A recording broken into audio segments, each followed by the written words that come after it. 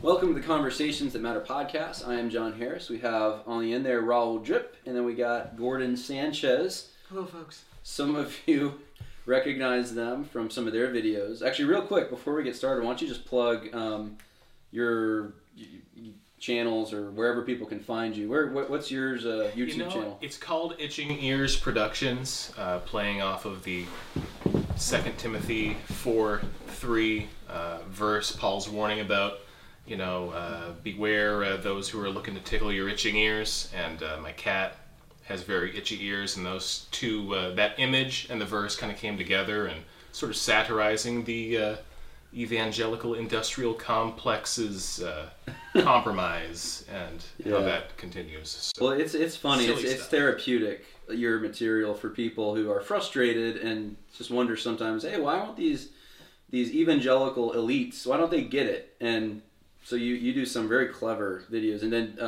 Gordon, working. Yeah, go to YouTube, type in Gordon Sanchez. There's only one of me. That's probably Twitter, Gordy4Justice. That's the number 4. Roman numeral IV if you speak Roman. And you'll never be touched in the purge because you're so woke. So you're untouchable.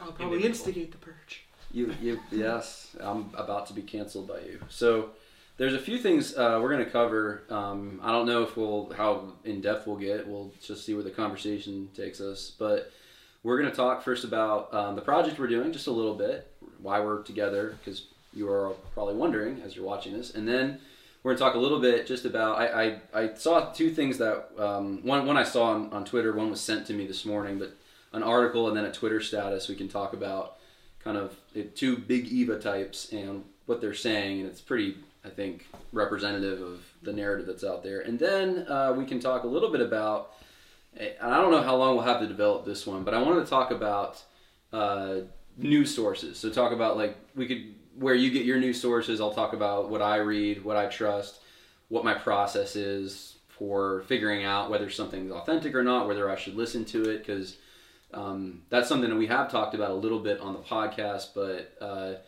I'm just finding out right now, and I'll give some scenarios of why I'm finding this out, but that some people are trusting sources that I would not necessarily see as credible. CNN being the top of the list, but there are others. So let's start though with the project. So we're in Chicago right now, and we all came from different places, and we're doing a project. And some of you know about Nini's Deli and that whole story of Juan Riesco and what happened to him and his church. And as we've been here, I'll speak for myself, I've been blown away with how just terrible the situation is, but also impressed with how resilient and faithful and brave the people at Juan's church and his family, and how they've been just as positive as can be, trusting the Lord through this situation. And there's so many details to this, but for those who don't know, the long and short of it is Juan took a stand for Christ, for Scripture, and ended up Black Lives Matter wanted to cancel him. We're finding out now that the church he went to, MPI Church, was already on the mayor's list because of they met about a month into the COVID lockdown. They decided to start meeting, so they were fined by the mayor. And so it's like 2020 in a story. You got COVID lockdowns, you got the Black Lives Matter narrative, and how that basically shut down Juan's restaurant. His family was threatened, the pastor was threatened, their church was threatened. They had to skip town. It's a terrible story with how aggressive people were against him in the local community after he was kind of like number one. He was the big deli in Chicago. And then obviously the gospel is part of this narrative as well, because they're not defeated. He gave it all. He gave up everything to follow Christ, and it's because he's been radically changed. And so anyway, that's in a very short nutshell. Why don't you guys talk about what's hit you about just the story? What are you feeling right now? I got to conduct a lot of the interviews yesterday. I would say, I knew a little bit about the story before we came, but for me, it's just been what I didn't expect. We were in Chicago when we were young for like a couple of days, I think, but I don't really know Chicago that well. Coming from the Northeast, the Northeast is kind of a spiritually, I usually say dark, especially if I'm in the South and I'm talking to people. If I have friends in the Bible Belt and I explain to them what things are like in the Northeast, I usually say, well, it's sort of a darkness you can feel, just because there's the Christian presence is not really as great. There's not as many biblically sound churches. Chicago is like that and then some. It's a very spiritually dark place. Maybe one of the most I've been to. So that was like immediately impressed, like shortly after landing, I feel like, in Chicago. So that makes the Christians here just shine that much brighter. And sort of what was impressed upon me, the whole thing has been just a massive personal challenge to me, because these Christians, most of them who have been persecuted above and beyond what I ever have, there's just there's no regret, it's like nothing but joy. They tell you how they've been persecuted with these giant smiles on their faces. And there's hard stuff, and like when the film comes out, you'll see that there's emotional. It was very, very tough, but when they're talking about actually getting persecuted, it's almost like, I don't know if you would got this sense too, but it's almost like they're talking about this good time that they had. Like it's just like, oh yeah, I remember when this happened. Yeah, I remember when this happened. The story is insane. A couple of times we did about 7 interviews yesterday, and towards the end of the day when we were wrapping up, all of us have said it at one point or another. It's like peeling an onion. This story, every time you peel a layer, you find that there's another one there, and it's thicker than the one before. And I was filled with something between shock, rage, and just my mind being blown that no major, not just like Christian publication or Christian media outlet, but like no media outlet period has really found this story to be worth looking into. And it's like you said, it's 2020 in a story. This is one of the most important stories of 2020, I think, for the church. And we're the guys who are like telling it. We're just a couple of guys telling the story. So I feel immensely privileged to have been able to take part in it, but I think it's a massive shame that it's taken this long to tell it. 6+ months, yeah. Yeah, and on that note, people who have been very generous, you've been very generous, many of you watching this or listening, we have in the info section, you can find our Give, Send, Go for funding this project. And we figured it would cost about, with all the travel expenses and rentals for cameras, and because we had to fly Juan and his brother up here, and we had to fly out, and food, and it just everything, expenses of where to stay. It's editing, probably about $10,000 to do this right. And we've raised a lot. We've raised, last I checked, it was over 5. I'm not sure where it's at now. And I said at the beginning, I said, I'll cover this. Whatever we don't have, we're gonna do this. So if you're still interested in donating to that, I appreciate those who already have, and you're more than welcome. This is going to be a powerful story. And one of the things I kept thinking is that, in many parts of the country, Bible Belt areas especially, where there's a lot of evangelical churches, I could probably go into those churches and talk about this story without showing the images and interviews that you're going to see once we come out with this. And I think people would just kind of maybe look at me blankly. They just not even understand. There's still places where people legitimately think like this COVID lockdown really is all about, it's a health thing. That's what's motivating this. They really do legitimately think Black Lives Matter is somehow concerned with racism. This story blows it all up. This story shows one of the most liberal cities in the country, with a church, there's not much of a Christian presence here, with this one church, how they stood against they're an outpost is what they are. They're an outpost in a sea of ungodliness, and they're standing against threats to the ability that they have to just worship God, just like most of us have been enjoying for years. And if you don't think it can't happen, you're going to find out when we show this story. Yeah, it can. And if you live in an area that's not Chicago, it's coming to you. These ideas that are taking hold here are going to be taking hold in other places. And so it's a warning, but there's also a lot of hope in the story.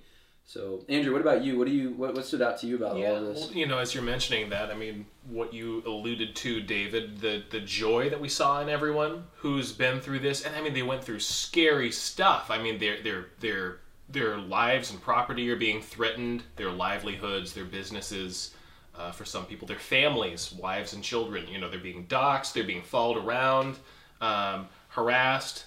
Mobs gathering, protesting. I mean, they went through some things I've not gone through, really intimidating circumstances, and yet they speak about it with kind of a joy.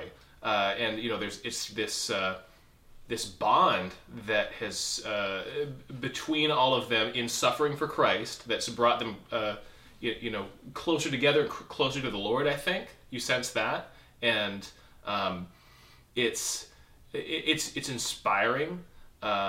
You just you see how obviously in Shirley and all of them could mention how in the moment, they were scared, taken by surprise, just rolling with it, trusting the Lord, but doing their best. But yeah, they speak about it almost with a certain fondness in how they've seen the Lord protect and bless them through it. That part of it's really they've seen inspiring. people come back to church, and they've seen people. Their guy got saved, I guess, when they were street preaching to this mob trying to kill them. Well, some of them wanted to kill them, saying horrible things about them. Yeah. And they preached, and a guy even got saved. And we even got some interviews with people who came back to church because they heard about the story. So, yeah, pretty incredible. One of the things that really stood out to me is the simplicity of the whole thing. It's real persecution. It's the kind of persecution you read about in I guess dystopian books, but also in like Gulag Archipelago, and like some of the beginning stuff that happens in a culture when. Sorry, I'm gonna go all Jordan Peterson. You say Gulag Archipelago. Sorry. When this stuff really starts to happen in a society, and when Christians are specifically targeted, but the simplicity is just that it's just what you're telling me to do, I can't do because of what I believe. I hold to what the Bible teaches, and that's not what the Bible teaches. So no, I can't say it. I can't take a knee. I can't raise a fist. I can't do any of this stuff because my conscience won't allow me to, and that's all there is to it. But I want you to know that Jesus can save you, and that's it. Like, that's the whole thing. I mean, that in a way, that's this entire story. He just wasn't willing to support the organization BLM, and because of that, it was funny. One of the things they said, I should probably not give away too many details, because we're going to come out with this fantastic documentary. But just one more little thing. They said that they tried at one point. They said, okay, like Black Lives Matter. Okay, we believe that Black lives do matter, but we don't agree with the movement. And that, like, they thought that would sort of like pacify the protesters, and it made them more bold. Now they're saying now say Black trans lives matter, and so like and just the sheer insanity. They had like someone from Moody Bible or who went to Moody out there, or a student there, like flipping them off. They had. The family had to leave in the middle of the night for fear of their lives because of all the death threats. But one of the guys there who was black, who was street preaching, he had a white guy come by and call him a racial slur. Like, talk about like upside down world. Like, it just like that. Say something a white supremacist would say in the name of opposing white supremacy. It makes no sense. And we're living in a time when good is evil, evil's good. People think up is down, down is up, and his story just makes that more evident.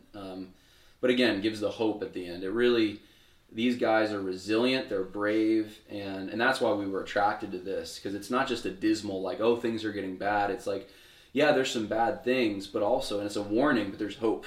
And the church is still there.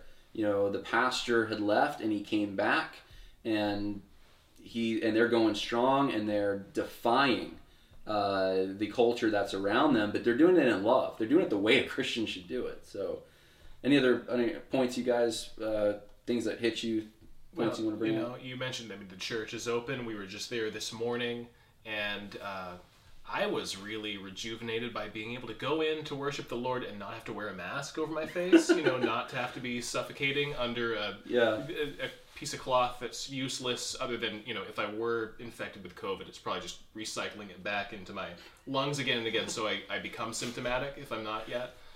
It was nice to not have to go through that charade, and they're open, they're doing, someone might have been wearing a mask there, but it was just...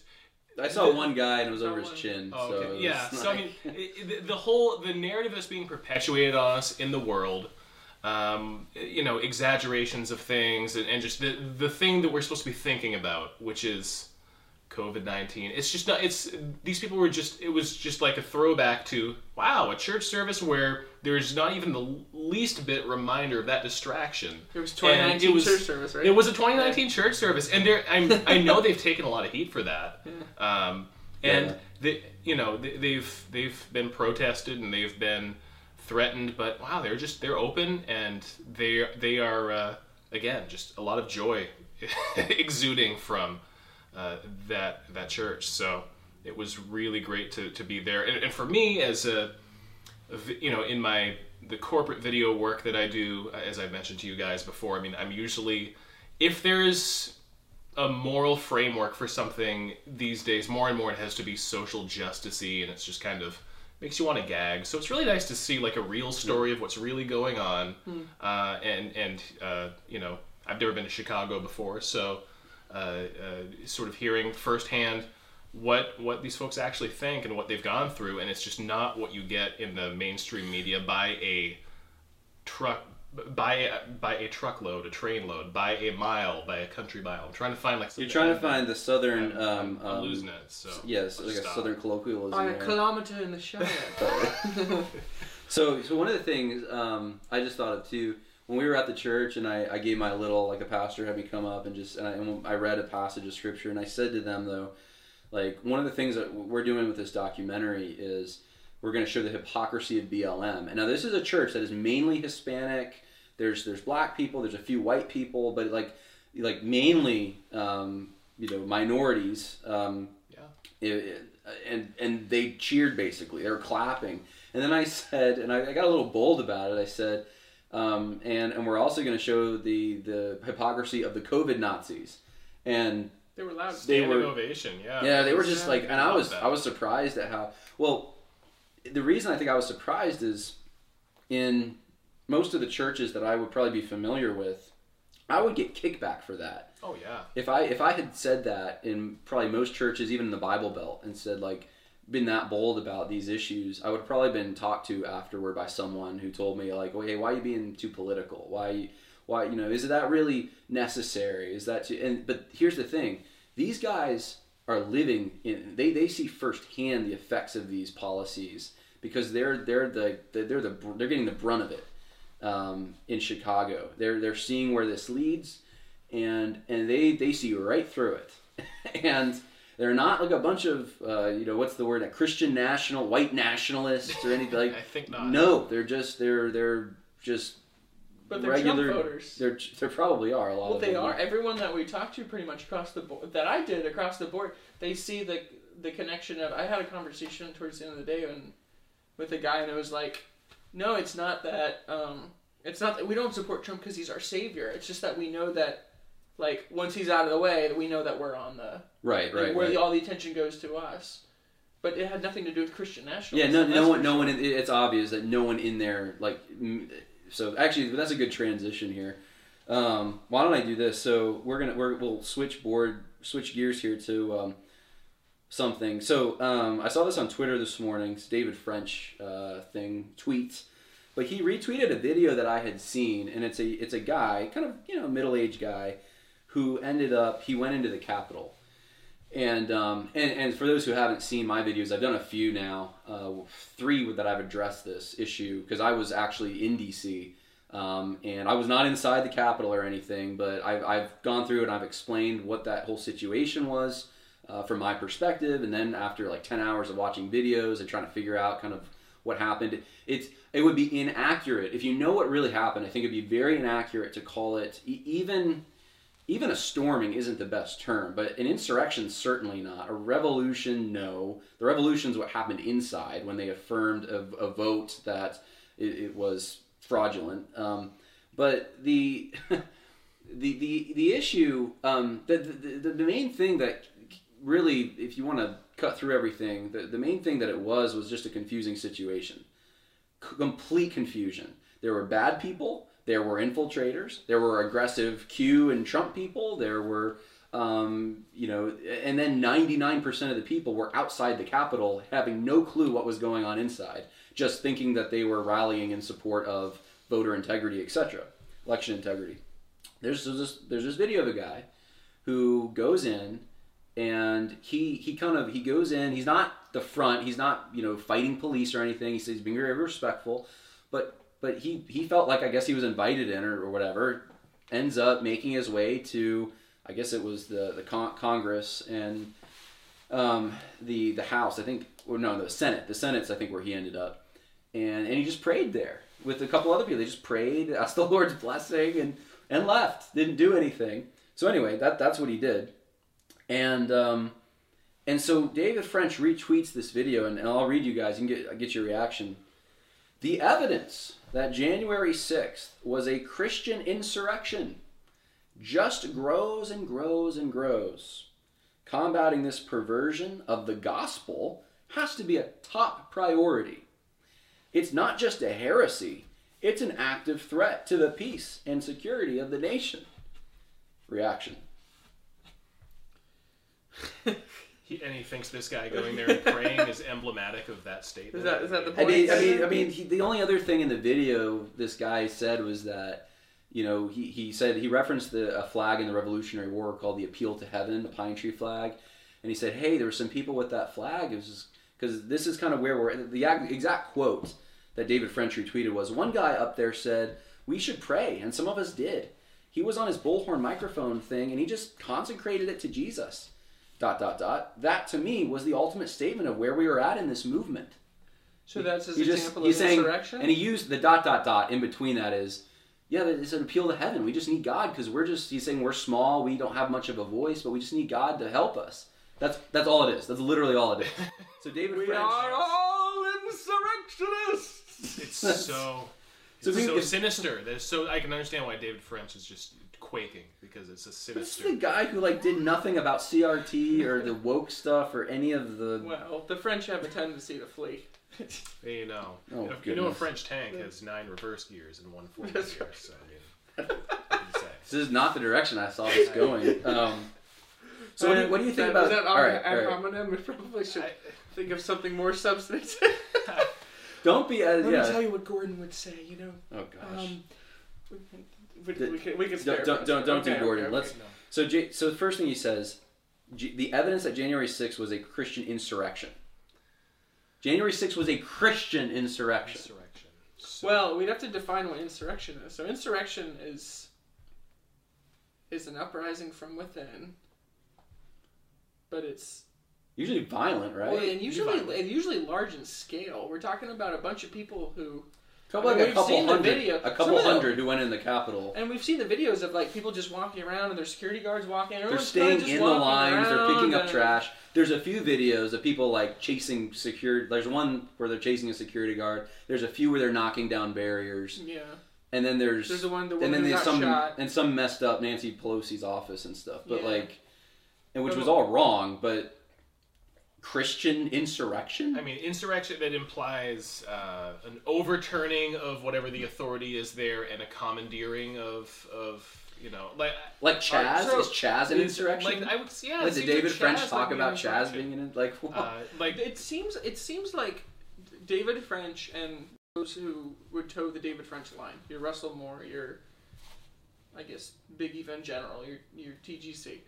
It seems like they're the real nationalists. Because we went through and this is continuously called whataboutism, which I don't even know. I don't know when that became a thing. But what about over the last, because it's where were you? That's what the reaction would be from the right. Where were you over the last 8-9 months when cities were burning down? When this whole story that we came here to, where a guy just lost his business, it seems like the appearance, especially from Mr. French, is that none of that stuff really mattered enough to address it. But when you attack the national capital, well, now that's an issue.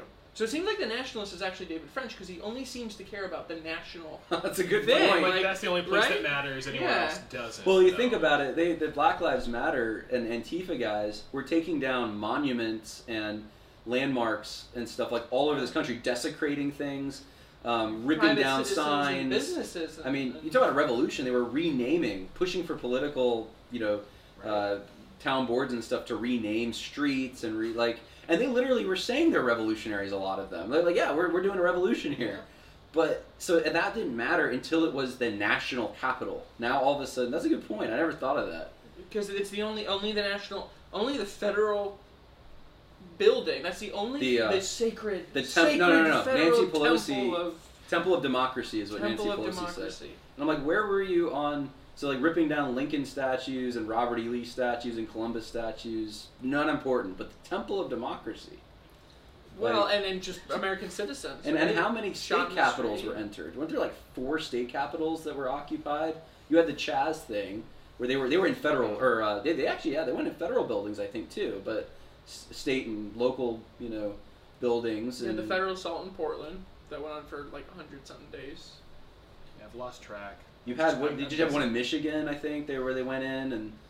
Yeah, I think so. I'm dizzy from 2020. Yeah. So. We all are. So it's not. The point is it's not whataboutism to say. It's not what about this. It's you've already proven that that you have no concern for this. This means nothing to you. It's just you. You're a nationalist. You're such a nationalist that you only care about this national building. And David French is a nationalist. Now you're not calling him a Christian, just a nationalist. I don't know where he's at faith-wise. Okay. That seems That seems All like right, nationalist David French, behavior to I me. if think you're you made a watching, good argument on that. David French, if you're David watching, French is a nationalist. Russell Moore is a nationalist. They're nationalists. I'm not a nationalist I'm a localist. because I got a problem with when private businesses and monuments that you put up in your local town. I got a problem when that stuff happens. The Capitol, no, that's not cool, but that's a federal building. I mean, that's not. You're a nationalist. You only care about the federal. I mean, yeah, like where were you when it wasn't the federal or the national? The entire thing is like you have this violent movement that like burns down people's businesses, destroys all this stuff, ruins people's lives privately, and that's like we're not going to say anything about that. But then like when a bunch of people have one issue and they go to the one building where that issue, you're like, well, actually, so the logic would lend itself to this because this happened last summer. You could have Washington D.C. on fire everywhere around the Capitol. but Banks as long as doesn't hurt the Capitol. Yeah. But like the okay. bank alarms going off, grocery stores and convenience stores and electronic stores robbed, people taking out big screen TVs, fires everywhere, Shot bombs in the going head. up, people getting killed. Like as long as it's around the Capitol, That's okay. we got to understand that and nuance that. But as soon as you go into the Bullhorn Man, Viking Man goes into the Capitol for 45 minutes, all bets are off. Like that's what a nationalist would say. That's a nationalist. Yeah. I care about my local town, my local. I do have a concern, I guess, for the federal government, but my local town. I mean, if my local town was burning down, burst the Capitol. I mean, I care about my village. I mean, only nationalists would just care about the federal building. Okay, we've beat that What do you dead think? horse. All right, so here's the next sentence. Combating this perversion of the gospel has to be a top priority. It's not just heresy, it's an active threat to the peace and security of the nation. David French's nationalism is the real nation. threat. Yeah. I think. David, what's a nation? He cares about the nation quite a bit. I'm here. sure he does. I don't know. I mean, And it's the a idea of perversion of the gospel to I guess, go to think that it's okay to go in. So this guy's ignorant or whatever, but to go in and then pray in the Senate chamber and ask for God's blessing, that's a perversion of the gospel. Well, yeah, because in the Good and Plenty clause, it mentions about the separation of gospel and capital. I don't know if you know that. That's essential, and that's also It's the a two gospel kingdoms, issue. yeah. And, there's Yeah. two kingdoms, tale of two cities. Yeah. Okay, well that was David French. Another thing here, I'll read to you. Someone sent me this morning.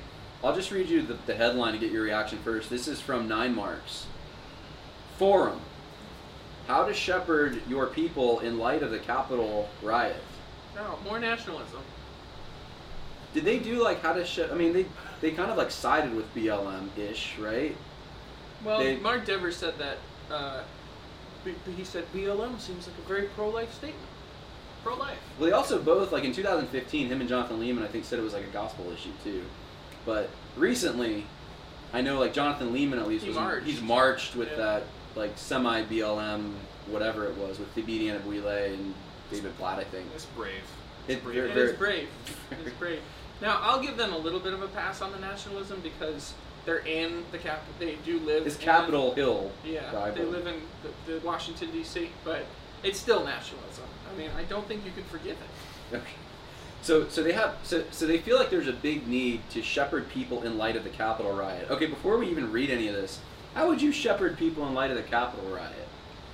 How would I? Well, I would probably look to how I shepherded people through all of the riots and violence and mayhem and church shutdowns that went on for the last 9 months. I'd look at that. They'd already be prepared. And I'd think, okay, so an event that affects a fraction of that amount of people and did a fraction, as much as, you know, those who actually went and destroyed things, you know, that's not anything we can condone, and that's you know, insufferable. But at the same time, I don't know, like, what is that? Like, seriously, in comparison to all the BLM riots, you know, storming of the cities of this year, what is that, like, what fraction of 1% is the Capitol situation? I would look at how I addressed the much more enormous BLM. So you wouldn't feel the need to have a forum for like, this is a separate thing, like this whole Capitol thing. I probably wouldn't. But you'd be like, my people are prepared for this already. I would certainly hope so. Okay. I would print out the article, and I would use it as first I would go to Minneapolis. I would go downtown, I would find Christians, and I would say, and I'm standing next to a building that's completely, you know, burned to the ground, I'd say, let me talk to you about the Capitol riots. And I would say, I'll be honest, do you need some shepherding? We're in Chicago right now, and we've been driving around, and we're seeing kind of the way people live and stuff. Like shepherding people right now in light of the Capitol riot, like, I don't know. It is not on their radar. It is not not number one priority. It's the issues that actual real people now for them, maybe living so close to the Capitol, that's a different I can story, see that maybe. locally being a right, deal, but the city was burning down like long before the Capitol. No, but you don't. That's not a gospel. I don't know. Yeah, it's hard when you're a nationalist like they are. So I don't even. So here's the points they make. They make 3 points, and then I don't even know. Should I just read this? It's not like horribly long. So the first point. All right. Pastoral reminders. That's what these are. Right. God is still in control. A simple statement is undoubtedly the Christian's go-to statement during times of turbulence. It may feel like an overuse remedy. I'm just saying that heavenly Jerusalem is not affected by the earth. We should see America's state and mourn, yet with hope and anticipation of the more perfect dwelling which awaits us. So think about heaven in light of the Capitol riot. But no one's being threatened right now in light of the Capitol riots. It's not like it's done. That's over. We have like 25,000 troops about in D.C. right. So, I mean, it's true. God's still in control, but it just, I don't know. It seems. I mean, you're only on the first point, so I probably shouldn't say this yet, but I will. It just seems really lazy. It seems like another one of those like TGC formula machines where you put in like a title and then a couple of like adjectives and then like 2 nouns and it spits out an article. God is still you could have written this after 9/11. You could have like there's literally anything that bad. It's not specific to when the your Capitol. cat dies. Shepherding your flock through your cat's death. Like, it's the same thing. Like, there's, it's like God's still in control. Yes, he is, but like, what is specifically in this situation? Right. But they feel a need to specifically respond to this incident. All right, so rebelling against the government is not a sin limited to one political party. Number 2. When a friend asked me if I'd heard that protesters had stormed the Capitol, I immediately assumed it was people on the left. he went on to tell me What a it bigot. was Man, it wow. was Trump. It was Trump supporters. What this reminded me of, and something that I will remind my people of, is that sinfulness exists along the entire political spectrum. Who wrote this? I Who's don't the author? Is it Mark Dever? I don't know. It's like a It's by a comment. bunch of people, because I just want to know. It says it's like first person. It's like somebody told. Like, were you not watching any news? Like, you didn't know? It's like someone told me, hey, like you live in Washington D.C. I'm assuming, and somebody came to me and said, did you know that there was a riot at the Capitol? I don't know. And you It said, might be "Yeah." this. Was it the left? No, it was Trump supporters. Like, how you were paying attention to anything the entire day? Well, I mean, it's possible. I mean, it's possible for someone the first time they've heard they You got a lot haven't. of patience for these nationalists. Okay, but I don't. all right. I think it might be this guy, Mr. Ross, who I think is from South Carolina, actually, who Mr. participated in the forum. Oh, Maybe, okay. I'm not sure. All right, I'm sorry. So there might not be someone. Okay, It might not be someone. I slightly retract. Slightly. Slightly. So, but anyway, okay. So this is a true statement, though. I mean, take it seriously. This is a true statement. Violence. Everyone's capable of violence, right? Right. I mean, I think we all, as humans, Technically, know that is the truth. Yeah. Yeah. And this is an oversimplification, though. I was in D.C. I was near the Capitol when this was going on, and it would. And now I've watched like tons of video. I've tried to get to the bottom of what actually happened, and it, like I said, it was chaos. There were Trump supporters in there. There were also Antifa and radical elements, and we don't even know who all. We're still figuring some of this out. Who used crowd control techniques. I mean, this wasn't even inspired by Trump. So I'll put it this way: the most committed Trump supporters weren't even at the Capitol, because they would have listened to the president's speech. It took about 45 minutes at least to get to the Capitol from the speech, and the riot, if you want to call it that, I don't call it that, but what people are calling it, that started before Trump was even finished speaking. So the people who stormed or went in, had in the areas in which there was a struggle to get in, they missed all of Trump's speech. They would have had to.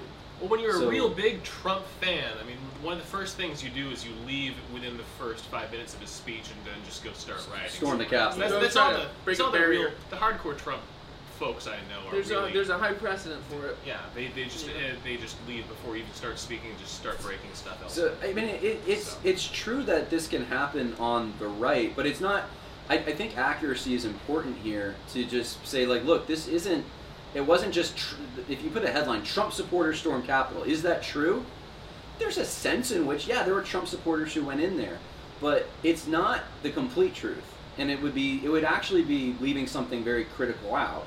It wasn't just Trump supporters, and the 99% of people outside, the almost like 1 million people outside, who had no clue about any of this, who were there to support election integrity, should not be broad brushed with them, which is what's happened.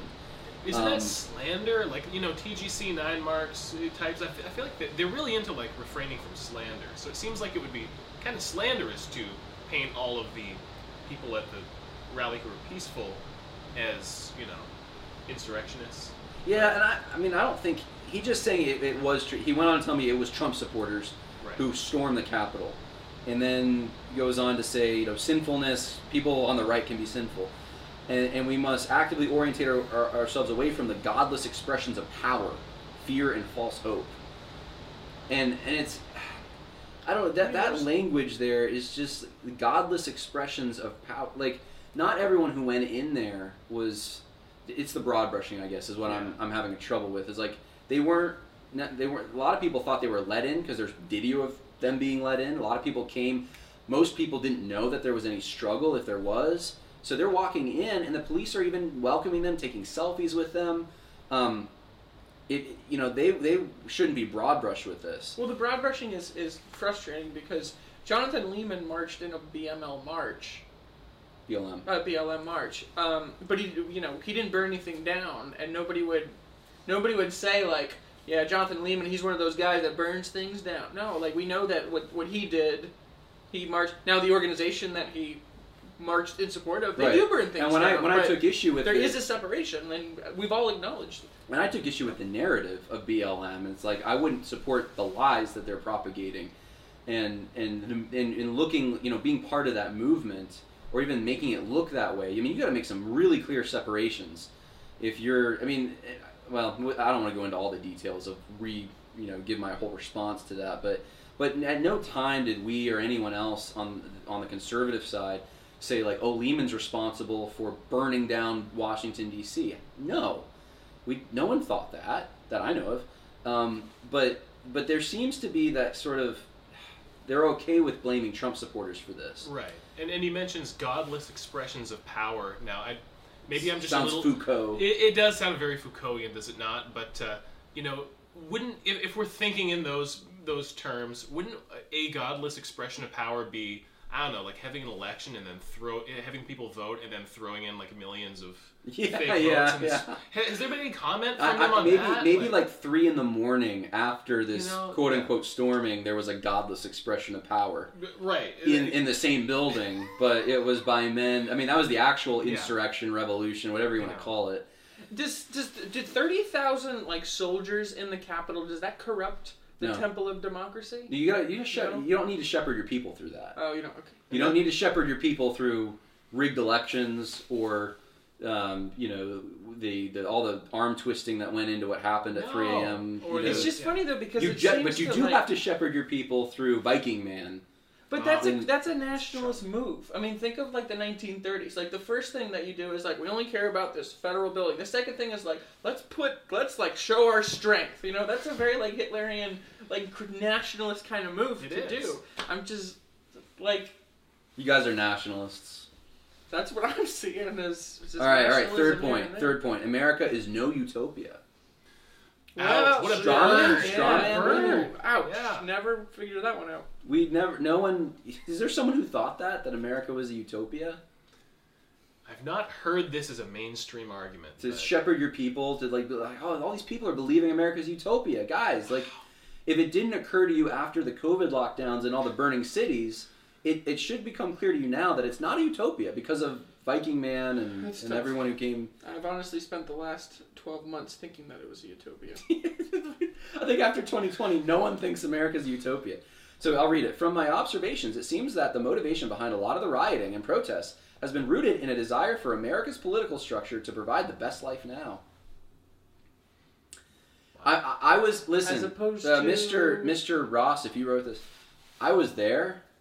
I don't think one person, and I'll be honest, I don't think one person in that audience of about 1 million people thought that America's political structure was to provide your best life now.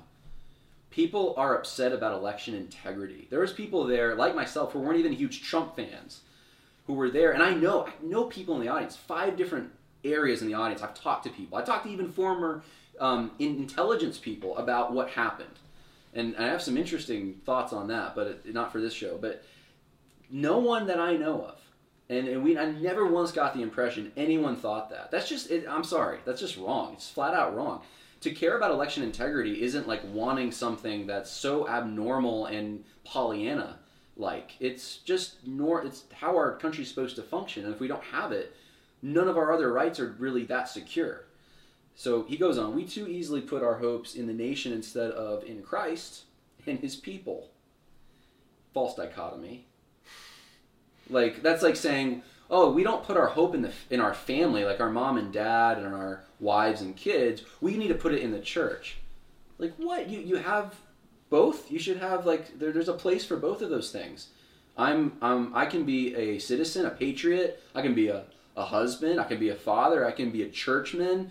I can be a business owner, and I can do all those things. And it doesn't mean like, oh, I'm putting hope in my business because I work hard.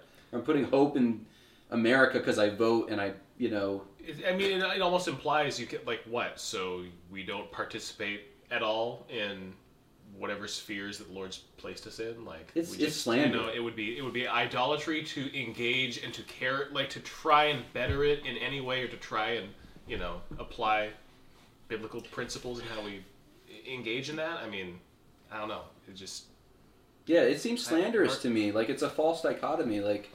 There's an underlying, this has been going on for a while within like the Big Evo world, but there's like this underlying sort of like, you know what, you want to hold on to your American dream kind of life, but you know what, Christian persecution for Christians, that's normal.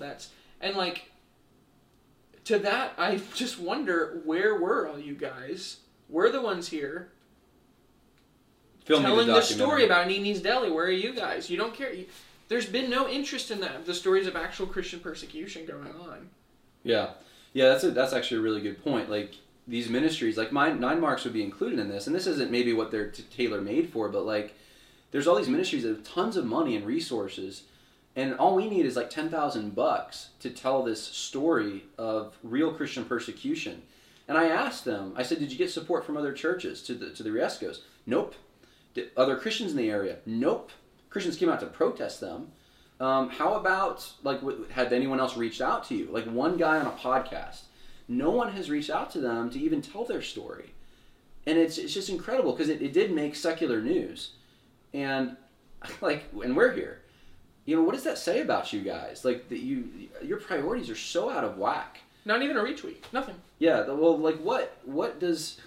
The real threats to the church right now, you turn, like, a blind eye to, or you nuance, or you downplay, and then something that's really not that big of a threat, that's pretty clear, you join the mainstream media narrative on. And it just... you shepherd your flock through the... It seems like a mixed up set of priorities there. Totally. No sense of proportion. The church is, let's see, okay, I intend to remind my people that as Christians, our best lives come from the redemption we have in Christ, and therefore we have the ability to live amidst whatever political leadership the Lord's sovereignty appoints, striving with joy to honor the Lord. It almost makes it, yeah. Great, that's good stuff. Now do BLM. Yeah, of course. We do want to have the ability to live amidst whatever political leadership the Lord appoints, but at the same time, like, you realize there's really big consequences for the kind of leadership, and we're supposed to, in theory, have a republic. The leaders that we have chosen or have been chosen for us, I guess, are going to have great effects on the church, and that's what people need to. They have a lot of ideas. What are some of the questions people have right now? Like, should I submit to someone who is a usurper, didn't actually win? Do I have to submit to that person? How about, like, the COVID shot? Like, do I have to take that if my job or the government tells me I should? What are some of the other questions that are out there right now that legitimately need shepherding answers? What can you think of? Oh, like, say if the state tells me, oh, I gotta close my business for like another 2-3 months, weeks, years, whatever it is. Is that a could you shepherd me through, like, me being forced out of a livelihood, forced out of working, providing for my family? Hyde Amendment.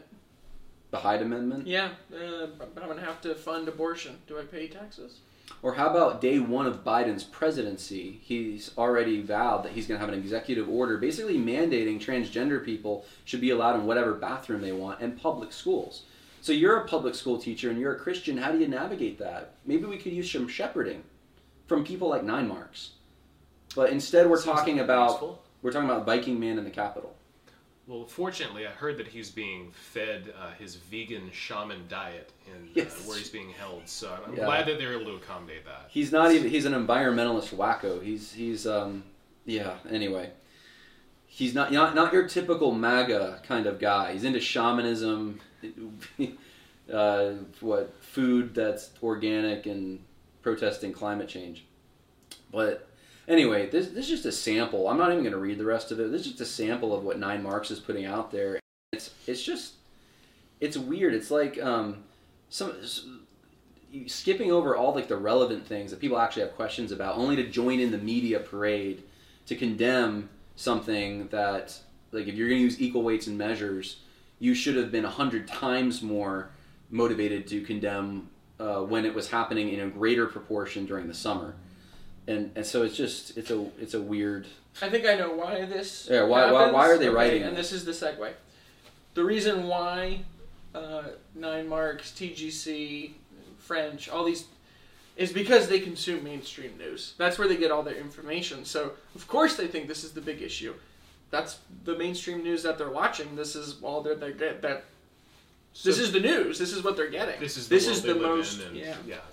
That's what they're consuming. That's what they. So you're saying they buy that narrative? Yeah, they buy the narrative because that's what they consume. Yeah. I mean, I think that's the reason. Yeah.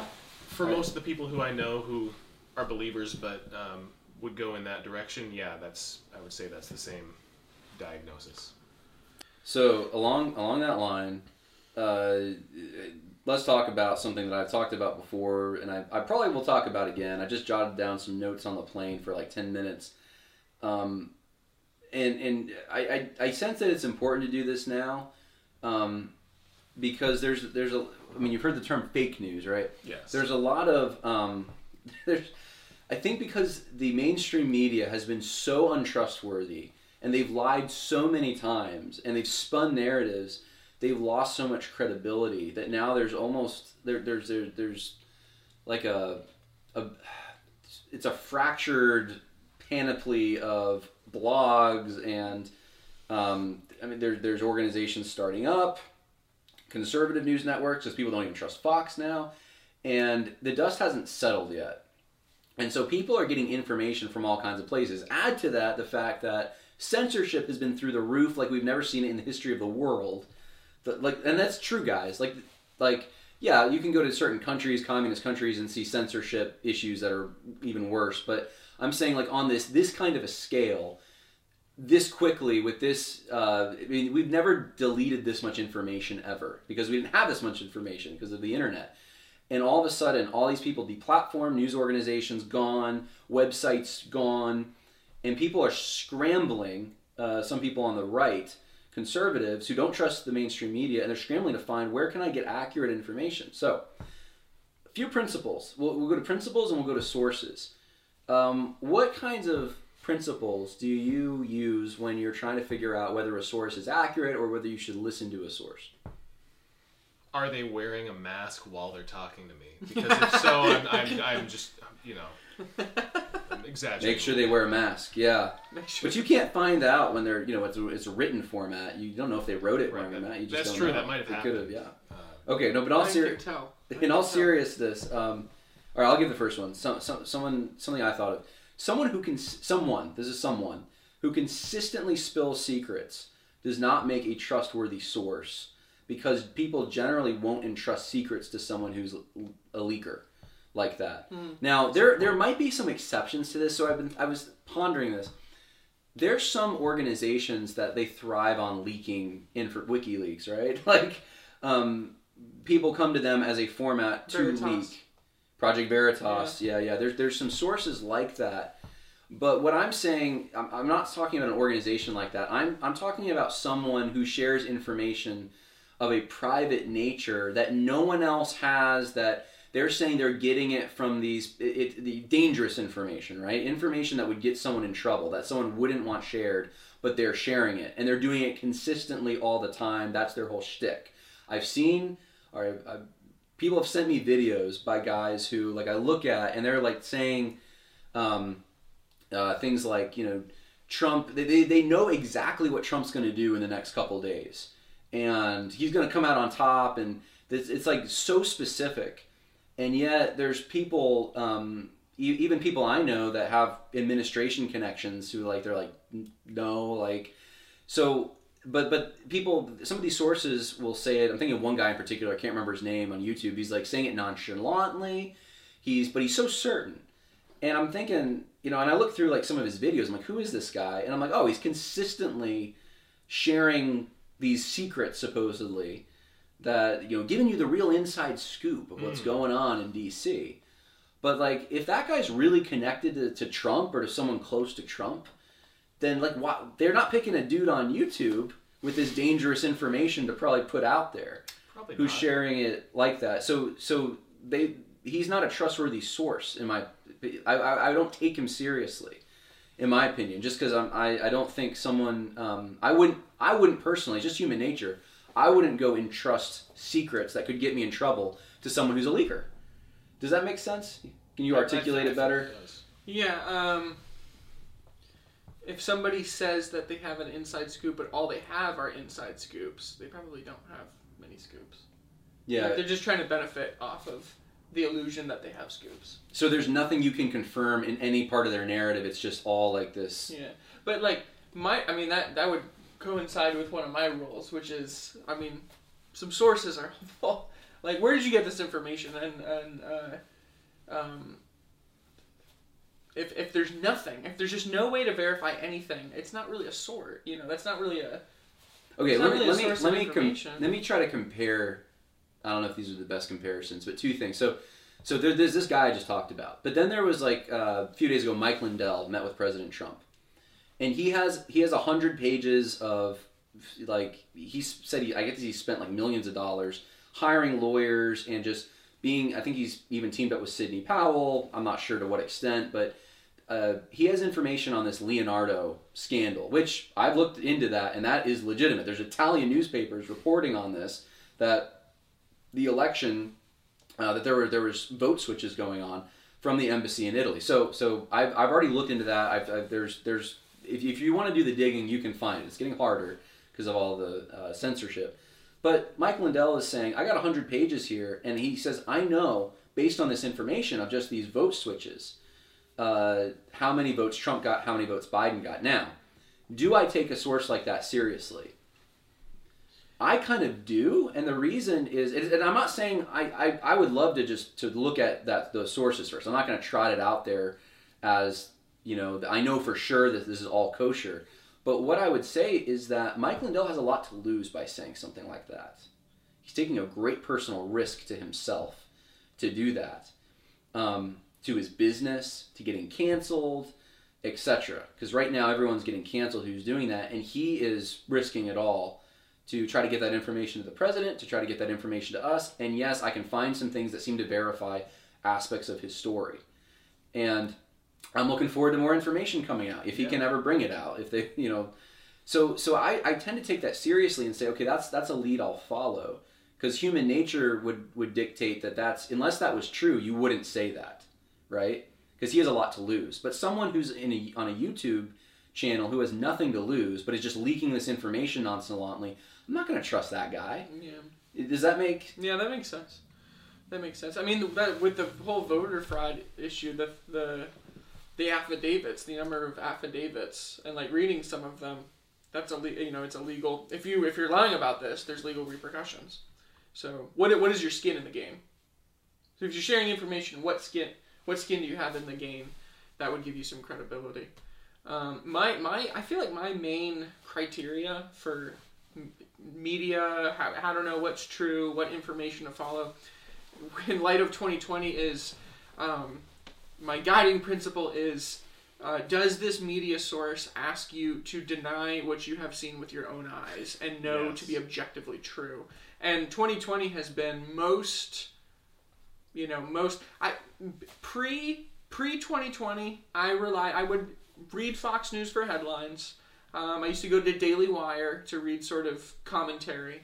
And then I would go to BBC World News because news in the United States is very self-contained. It tends, unfortunately, like David French, it tends to be very nationalistic.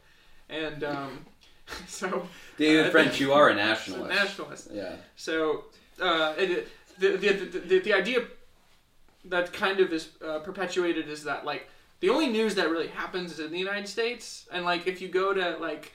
I remember the one that always sticks in my mind is this is when I first started to realize this. The Las Vegas... Remember the Las Vegas shooting in 2017, I believe it was? I hardly remember it. Right, because there's been so much. But you were so young. That was October 1st, 2017. I think it was a few days later, there was a terrorist attack in Somalia. It was one of the largest in history. It led to the deaths of over 800 people. Oh, yeah. There were truck bombs that went off in Mogadishu, and it was 500 people dead instantaneously, right? I saw some of the pictures of some of the most horrifying things I've ever seen in my life. And then over 300 people died later from their wounds. Now, probably you never even heard of it. You probably didn't even know that happened because, like you're saying, proportionality. So it's like, what is actually true? So that's a lot of that. I will say that's a lot of Black lives too. Black Lives Matter. A lot of Black lives, yeah. And that was kind of that was when Black Lives Matter was starting to get going. Yeah. I remember thinking, like, that is like 500 Black lives gone.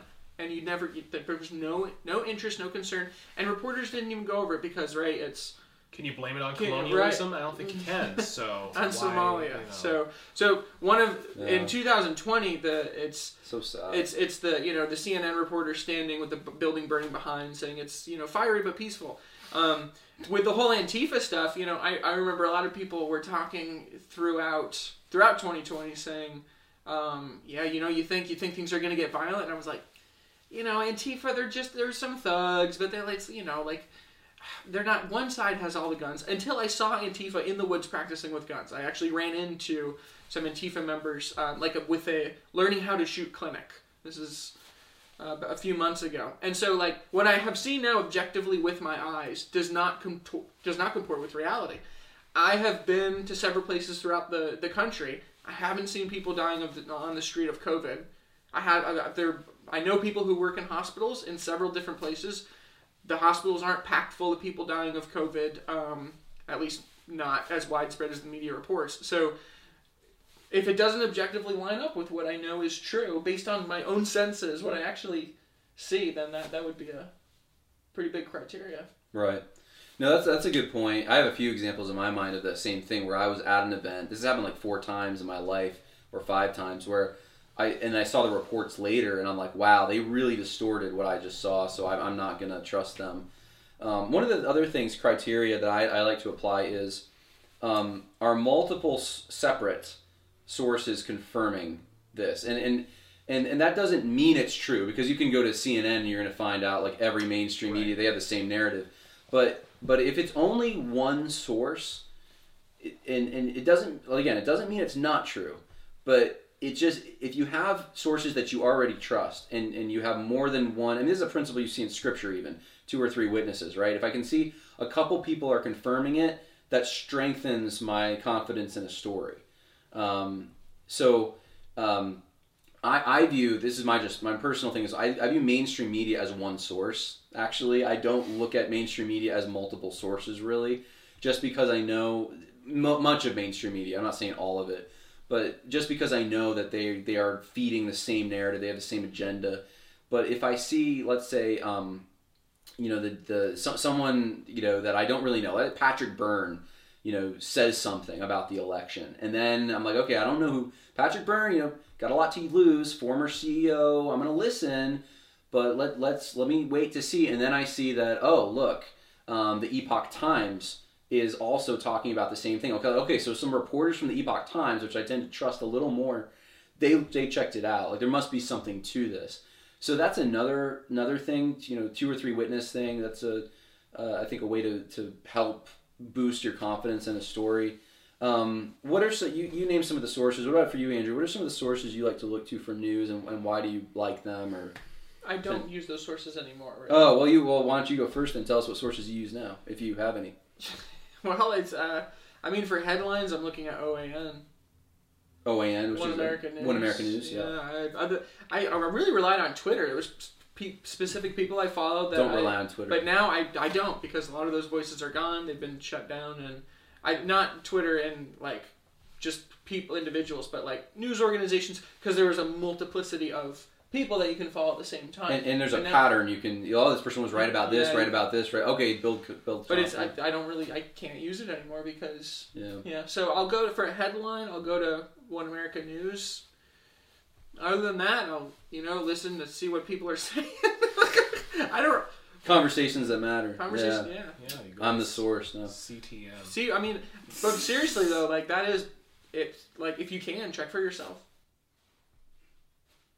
You were at the Capitol, so you kind of... Oh, yeah. I am a source for the Capitol thing, at least parts of it, just because I gave my little slice of the pie, and it did not comport with the mainstream media narrative, and it doesn't I don't justify the bad things that happen. There's some bad things that happen, but it's it's way out of proportion the way that it's being reported. So, but Andrew, what about you? What sources do you have any? Well, first off, when you said check for yourself, that kind of flashed me back to LeVar Burton at the I'm sorry. Rainbow saying, you don't have to take my word for it. Remember that? I think you used to do that. That was good. I accidentally got your name wrong. Raul. Oh, please. Whoops. Yeah. Whoops. Sorry. Fake news. Why did I respond to that name that wasn't my name? Yeah, no. Fake news. Yeah, everyone knows me as good old Raul. What does Raul read? Well, Raul used to read a lot of Drudge. I remember back in the day, I remember for years using the Drudge method of seeing, okay, what's he spitting out over here? And man, I haven't gone to Drudge in like 5 or 6 years now. So are you all homeless? You just don't have. I'm sort of homeless. I mean, I like there's some sources, some pundits who I've liked for some years. I mean, I like some of the Blaze guys. I like Mark Levin and some of the folks that he had on his Blaze. So Elijah Schaefer. I follow him because he's at all the riots. He's been at he was at the Capitol. The stuff that he says has consistently lined up with what a multiplicity of sources will say later. So, he's a source, he's actually there, he's actually seeing what's going on. If the media's spinning it, then he'll spin it back the other direction. I mean, not spin it, but he'll tell you the truth. So, I'm really becoming more of a fan of individual people who are at places, physically. Not big, giant corporation organizations that have an agenda. Yeah. Okay, so I like, and this is brand new for me, kind of, but I think the Epoch Times has some pretty good stuff. Their YouTube channel is even really good. Their commercials are really good, but they're almost like too good. Like I've seen some of the. There's probably people watching this probably already saw an advertisement for the Epoch Times before they even started this video. So Epoch Times is one. I actually bought a subscription for 2 family members who like papers. And so I get the digital updates every day, and sometimes I'll look at those headlines. I tend to... Now, I don't know... So, okay, I don't read articles at Breitbart, but I will... This is more of a recent thing. I started going to Breitbart just to see their headlines, what they're promoting. Because I know they have this sort of... They're like a pro-Trump kind of... So, during the whole election thing, I wanted to... When everyone, including Fox News, seemed to be against... Trump and like suppressing the election integrity story, I was like, okay, I wonder what Breitbart's saying about this, because I would expect them to not go with that narrative, but they haven't been like a consistent news source for me. I used to do Daily Wire more. I don't really do Daily Wire anymore much, and I think I still have a subscription to them, and it's nice to be able to, if someone sends me a link, I can go look it up. There's a few guys that I kind of like there, but I don't know. It's too, I don't know what it is about it. I haven't gone there much. The Blaze a little bit, but I haven't, honestly, Blaze stories to me lately have been wanting a little bit too. They're kind of, some of, I don't know what it is about them. Maybe you can articulate it. They don't give me the meat that I'm looking for. It's like there's a little bit of like headline. It's like a headline with like 2 paragraphs and ads, and I'm like, a lot of ads. Yeah, like I don't really. Why did I click on this? It's a little clickbaitish. Yeah, it's a little clickbaitish for me. So I'm feeling the same thing you guys are feeling right now. My frustration has been the not being able to have any like world news.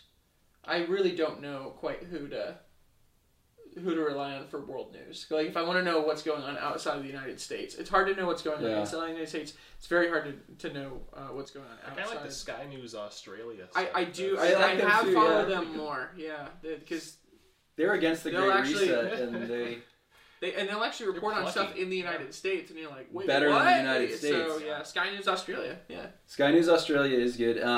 I also, OAN's another one I've started to watch more whenever I don't watch stuff much, but and then the other one is I think it's called Real America's Voice, is another. It's kind of like OAN, but they have some shows on there, and I've turned that on a few times, and usually it's better commentary. I tried Newsmax, and it's okay. Like, that's all I have to say about Newsmax. I prefer to OAN, I think, to Newsmax. Yeah, I think I do too, a little bit. There's also Right Side, which is not, it's not a comprehensive news organization, but they do send people to specific places to like record things. So like they have a guy in DC right now just walking around filming all the barriers. So right. And I know some guys there's some guys I follow on social media, like Andy No. Andy No is a great source on Antifa and the right. He's great. Jack Posobiec. I don't know if I'm pronouncing it, or Posobiec. I'm not sure if I'm saying his name right. But he's a guy who's also lives in DC, takes a lot of footage of DC.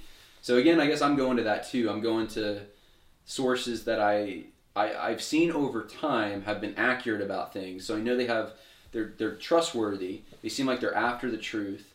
I can verify it over time. Again, if I can find sources that agree with each other, that strengthens what's being said. Can I throw one out? Yeah, go for it.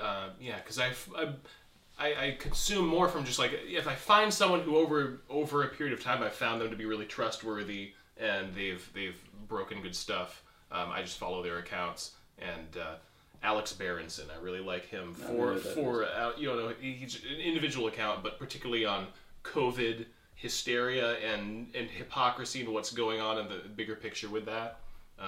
He's got a Twitter account that's worth following. He did a book called like Unreported Truths that Amazon tried to take off of from sales, and like Elon Musk stepped in and helped funded that somehow. If they're not being censored, I don't trust them. Yeah, when people are really trying to censor you, I'm pricking up my ears. Yeah, so. Yeah, that is actually a pretty good rule. Yeah, because if they're willing to take risks to get the truth out there, I respect reporters like that. That doesn't mean they're always accurate, but it does mean that there's more of a chance that they could be telling the truth. And those who have a similar, those who have the same kind of anthropology, or basically the same, like their view of man, their religious views tend to line up more. They believe there is objective truth. That's really important. That's really the big one, right? You actually believe there's objective truth that happens in real time, then I think there's a big divide there. Mainstream doesn't. No, they don't. Yeah, the mainstream media doesn't believe in objective truth. It's all about narrative truth. Yes, truth is determined by narrative. So Find that's your story. That's the big. And your story better be social justice or else. We don't need the black perspective on this, or the Asian perspective, or the white we don't need panels telling us. We don't need guests from these different perspectives fighting with each other. I just want a guy who believes in reality and says, this is what happened. Yeah. And, so I don't know if that helps anyone out there, but that's kind of where we're at. There's quite a few sources that we mentioned, at least. But one of the things that is for all of us is we're using different sources for different things. So, like, if I want to know what's going on with Antifa, I go to Andy No. Right. If I want to know what's going on with COVID, I go to who's this? Alex Berenson. If I want to know it's and if you want to know, has become more pigeonholed. If you want to go, if you want to know what's going on with Big Eva, then I'm gonna say one guy who's been consistently pretty accurate is Michael O'Fallon, Sovereign Nations. He's been right on. He's said things like a year, 2 years ago, even longer, and you see them play out before your eyes. So that's a guy that, and he has a lot to lose.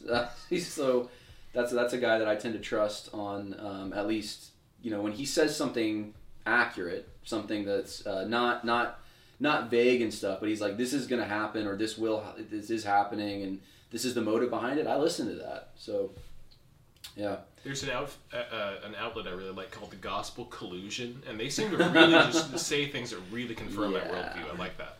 Yeah, the Gospel Coalition just parrots whatever the MSM is saying, adding a veneer of gospel-ish language. Mm-hmm. So I might as well go to MSNBC if I want to know kind of like what that narrative is. Straight from the horse's mouth. Get the unadulterated narrative. If you want a good nationalist perspective, I actually recommend the French Press. David French, good nationalist. Yeah. Good nationalist perspective. Yeah. So, all right. Well, that's good. It's a longer episode. I appreciate you guys watching.